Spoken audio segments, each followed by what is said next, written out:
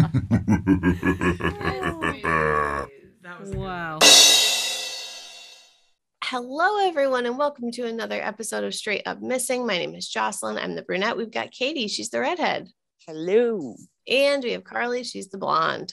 Hi. Carly is coming at us with another straight up missing persons case. Tonight, we're talking about Carol Ann Evans. She was 75 years old when she was last seen at her home in the 200 block of Lower Lovelace Road in West Point, Georgia, around 2 p.m. on November 10th, 2017. That's my birthday. So Bill, her husband of 52 years, he was home at the time. And he states that Carol was watching TV when he went out to mow the lawn. When he came back inside about an hour later, Carol was gone and she has not been seen or heard from again. That is so terrifying. Oh my God, seriously.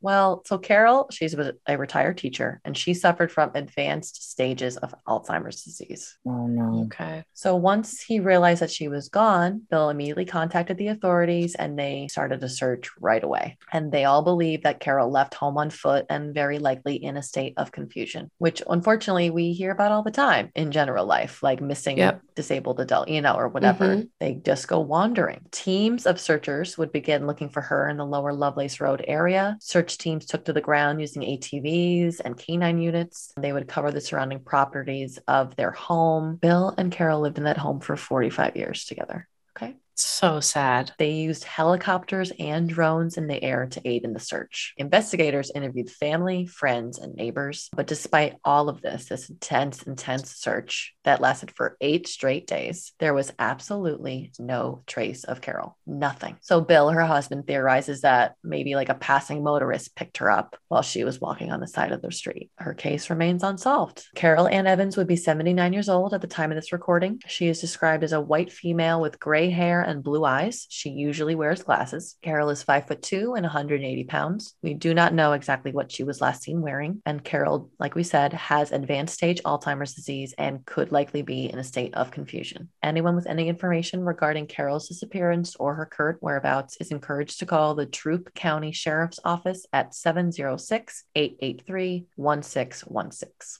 Listen to Straight Up Evil.